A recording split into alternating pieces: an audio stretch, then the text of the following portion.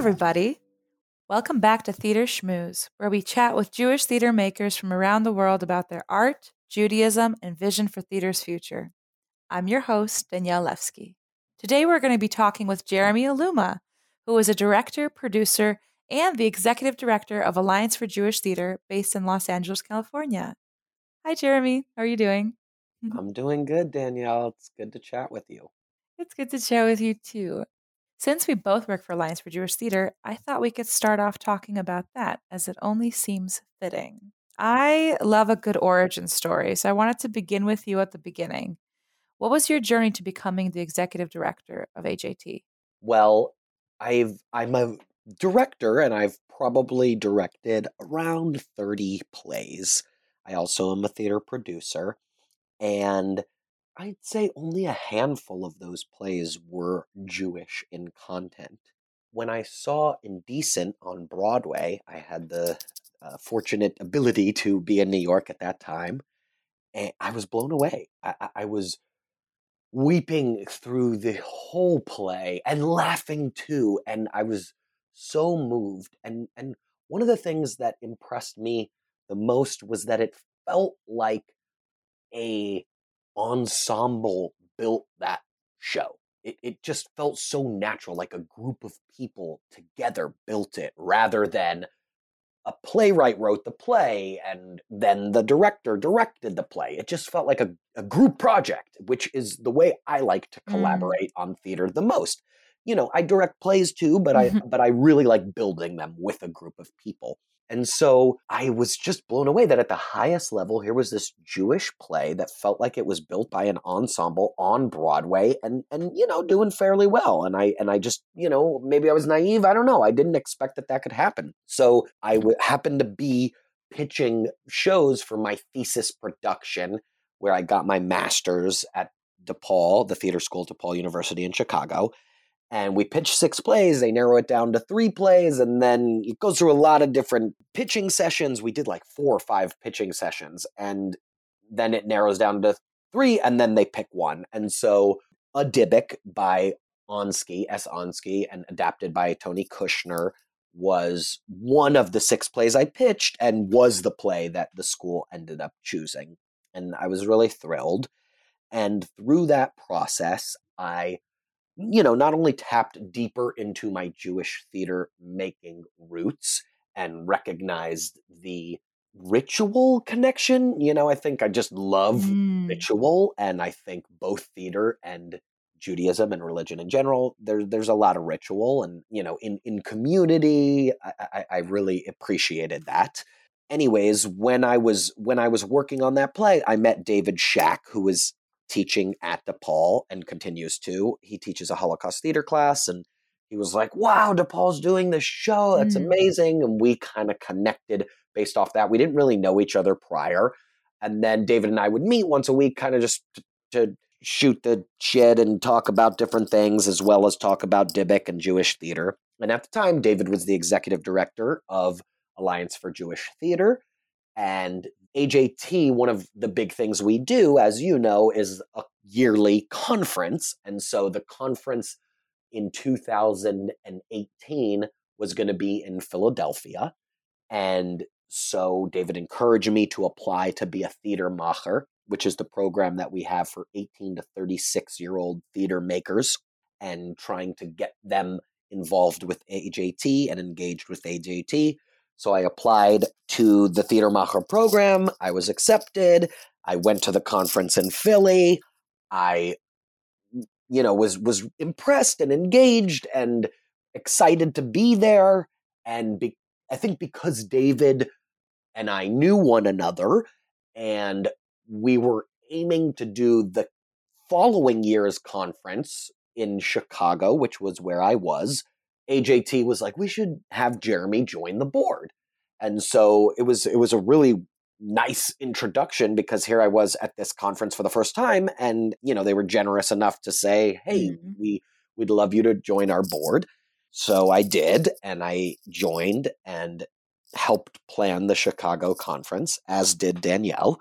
And so after that, I think when it was time to look for a new executive director. AJT by that point had gotten to know me. The leadership did, the membership did. And so when AJT announced they were looking for a new executive director, I hesitated to throw my hat in the ring because I still felt like somewhat new to the organization, but David encouraged me to throw my hat in the ring, and I wrote a letter that I worked on about what I thought AJT represented, what I thought I could do to bring the organization forward, and the board accepted my application and brought me on to be the executive director. And so just over a year ago, January 1st, 2020 was my official start date as executive director of AJT. Oh, that's fantastic. Yeah.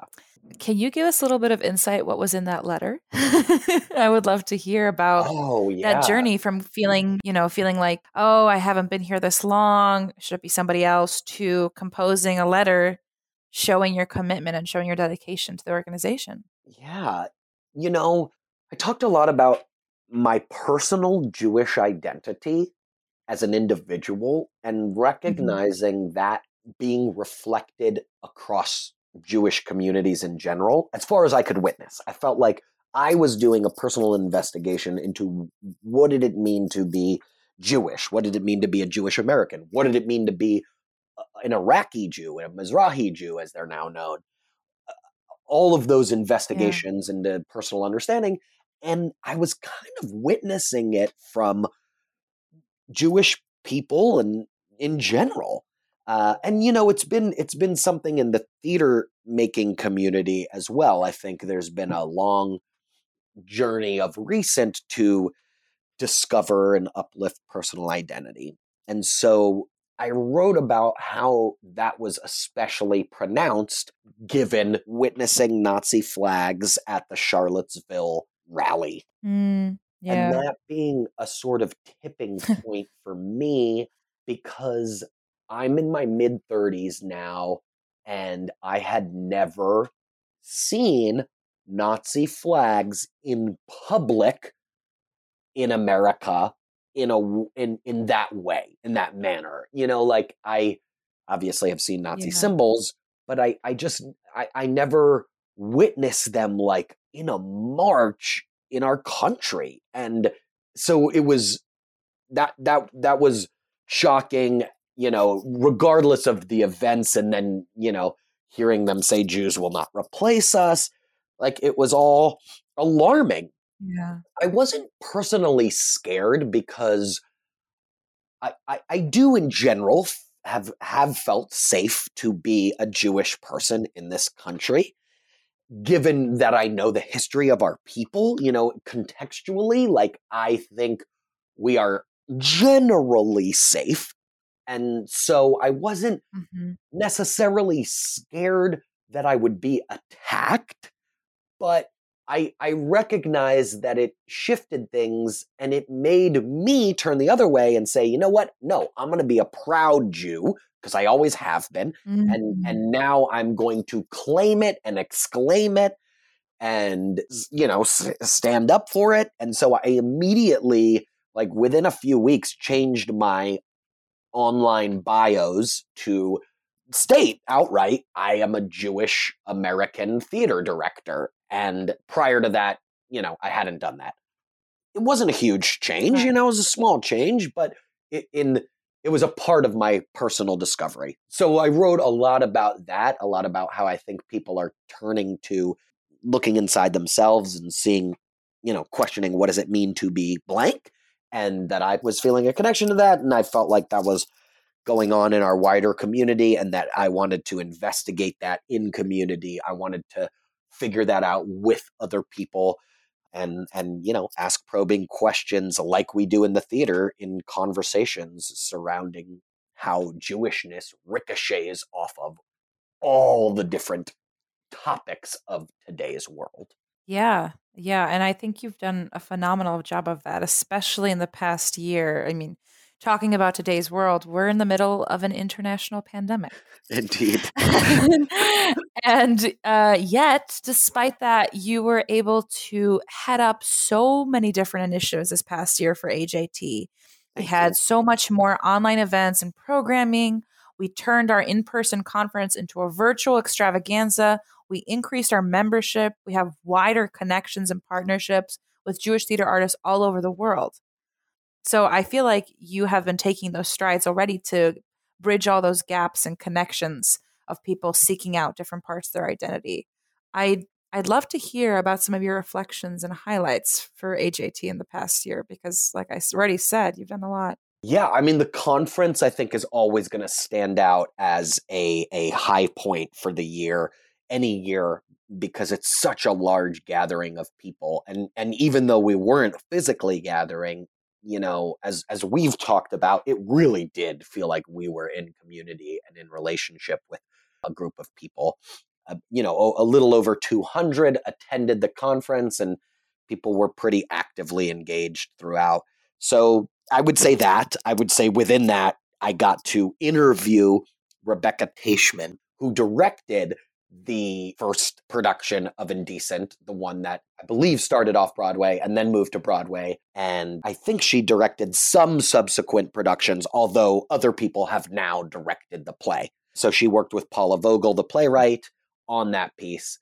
And it was an honor. I mean, I felt very blessed to be able to speak with a director I very much admire about Jewish theater and Judaism. So yeah, that was definitely a personal highlight. I think the programming that we've done in regards to anti-racism, we've had 3 anti-racism training sessions led by Lindsay Newman, the community engagement director at Bechol Lashon. Bechol Lashon is an organization for Jews of many different points of view and backgrounds. I think that was a highlight.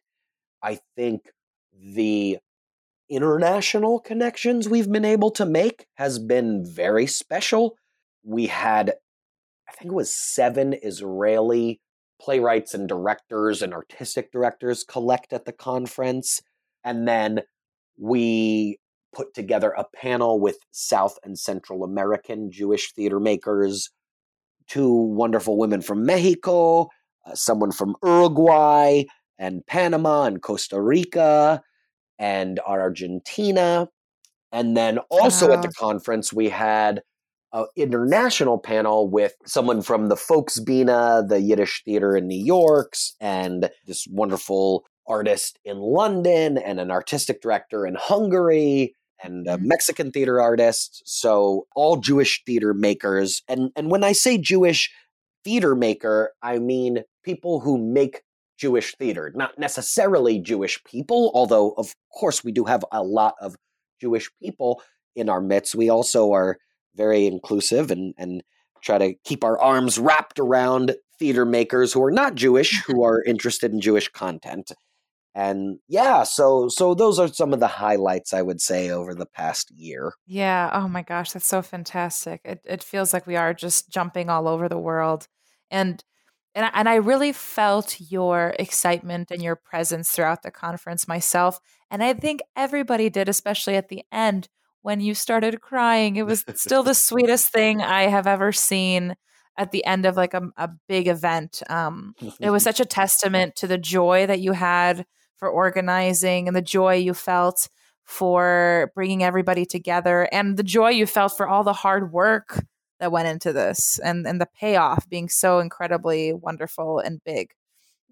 Thank So you. you Thank did a you. wonderful job there. Thank you. The tears too, it came also from a place, of course, of joy, and also that we couldn't hug one another. I mean, we couldn't even have a drink with one another afterwards. And so the goodbye felt Oh, so different than a typical, conference goodbye or show goodbye where, you'll see the people again and you are saying goodbye, but it's not permanent. Like it felt a bit more permanent, even though it's not still, just that like you click end and then boom, everyone's gone. And so, just speaking yeah. to how much I miss making theater, being in a room with people, talking with people, hanging out with people, all of that. Yeah. I completely understand you. And resonate with that feeling. And I want to talk with you a little bit more about your experiences making theater with other folks after we take a little break with a message from our sponsors. Thanks for listening to Theater Schmooze from Alliance for Jewish Theater. I'm Jeremy Aluma, the Executive Director, and we have several events lined up for the next few weeks that we'd love for you to attend. On Wednesday, June 30th at 2 p.m. Eastern is our very first Macher Playwright Lab, a program that helps develop plays written by AJT members between 18 and 36 years old. And on Thursday, July 15th at 8 p.m. Eastern, we are hosting a clown workshop led by Danielle Levsky, our podcast host. To learn more about these programs, email me at jeremy@alljewishtheater.org and check out our website, alljewishtheater.org. Thank you and enjoy the rest of Theater Schmooze, Episode 4. All right, everybody. Welcome back to our interview with Jeremy Aluma. You have done so many different productions with Four Clowns, and I'm particularly interested, of course, in the Four Clown productions that have Jewish themes. Can you tell us a little bit more about Abraham and Isaac and how you worked on that in Sao Paulo, Brazil? Absolutely, yeah. I always loved the Old Testament or the Jewish Bible as a source of stories. My father is Israeli. His parents were from Iraq, and he was leaned on the more religious end as far as Jewish people in America go. So I was raised a little more religious than not quite Orthodox, but a little more than conservative. And so we were taught the Bible like all the time, every week. And my dad would quiz us on it and ask questions and this and that. But for him, even as religious as he was, he recognized the stories as stories, morality tales to help guide humanity through challenges and perilous times, not as religious doctrine that was necessarily 100% accurate. And so I always admired that. I think it was my first taste of what it meant to be a storyteller, because I learned these stories from a young age. And as you know, there's not really an inherent good and evil.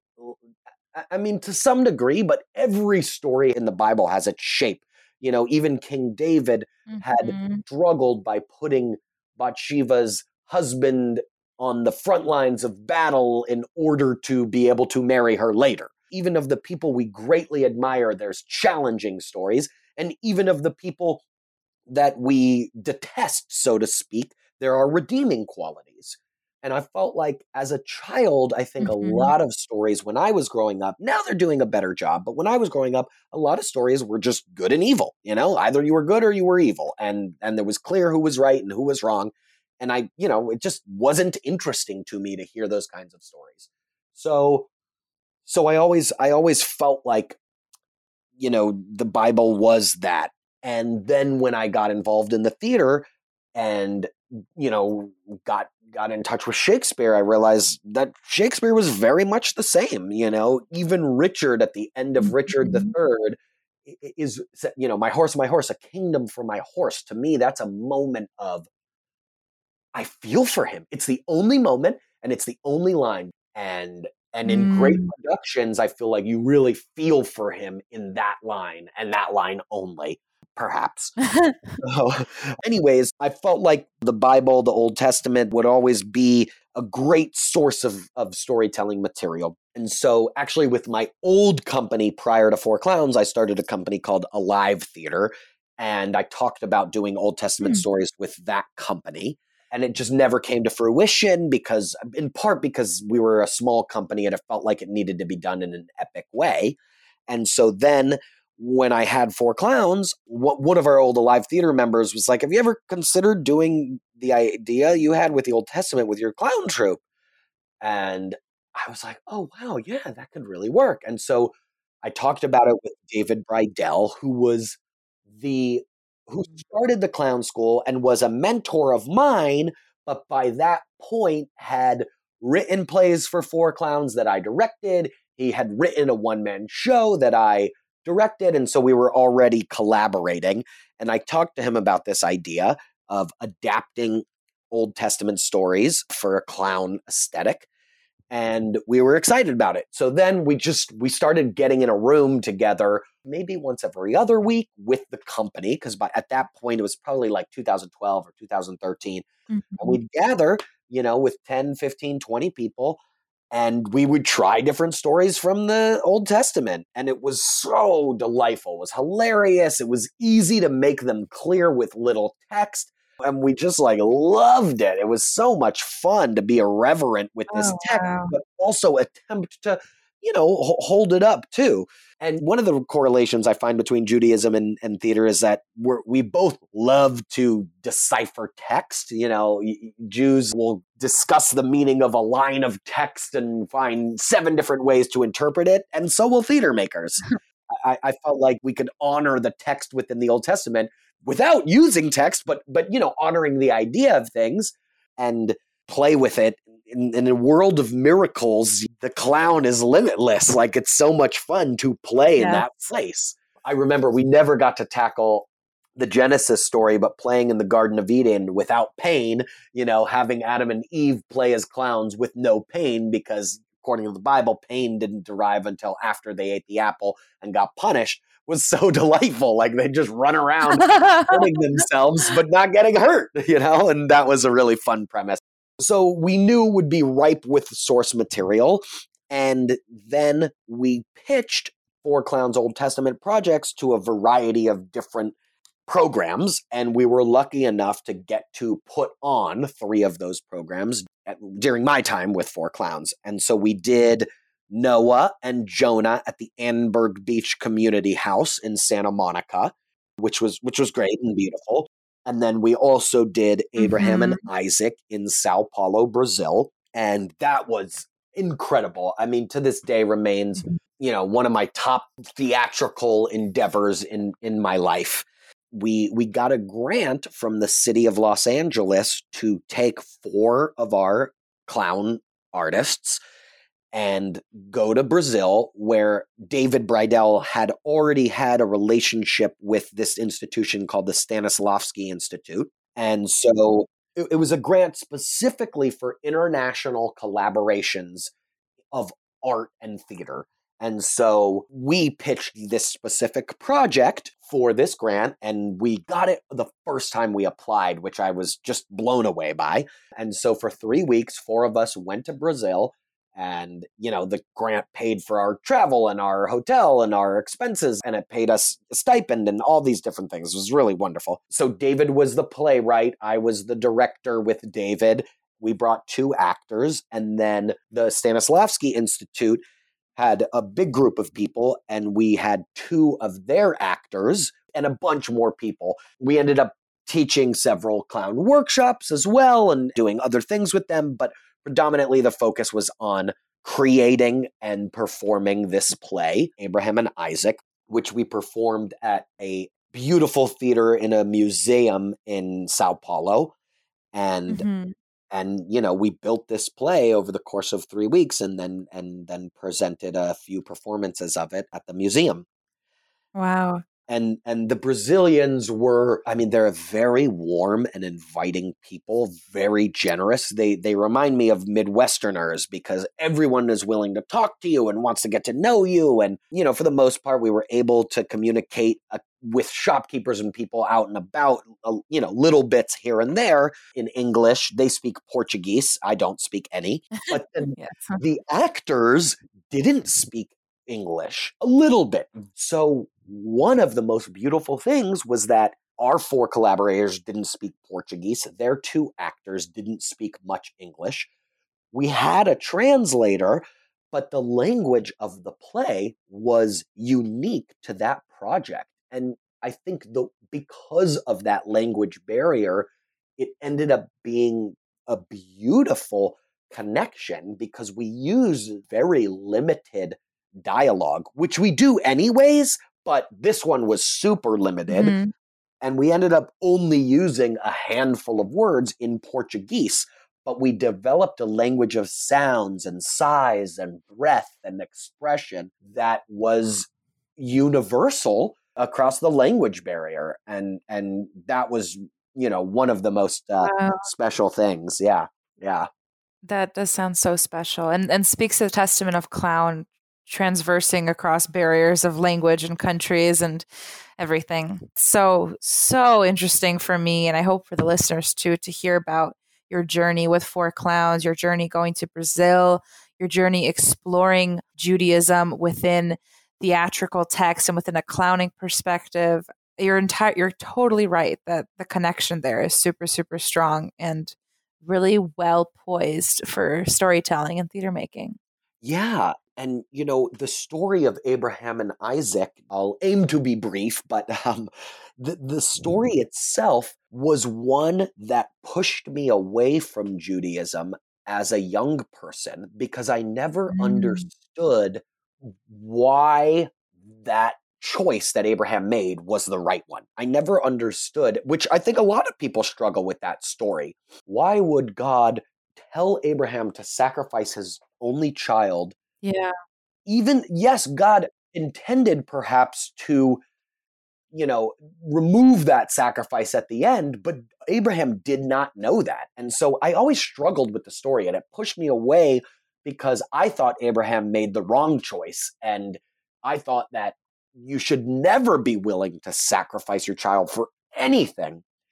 And what was wonderful was that in the play, we got to investigate that. We got, that was our opportunity to figure out, did Abraham make the right choice?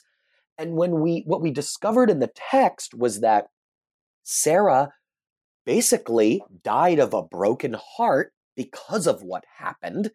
And Isaac and Abraham never speak to one another again in the text. It's not something that's called out. It doesn't say, and Abraham and Isaac never spoke to one another again, but you don't see, quoted text from either of them exchanged to one another. Right. So it was really fascinating because that was part of the story we told. What were the repercussions of Abraham's familial relationships after this sacrifice? And so, we told both ends of that story, the leading up to the sacrifice and then the ramifications afterwards. And it was so cathartic, for me as an individual, because, I don't think I found the answers necessarily, but I do think it helped me figure it out a little bit more.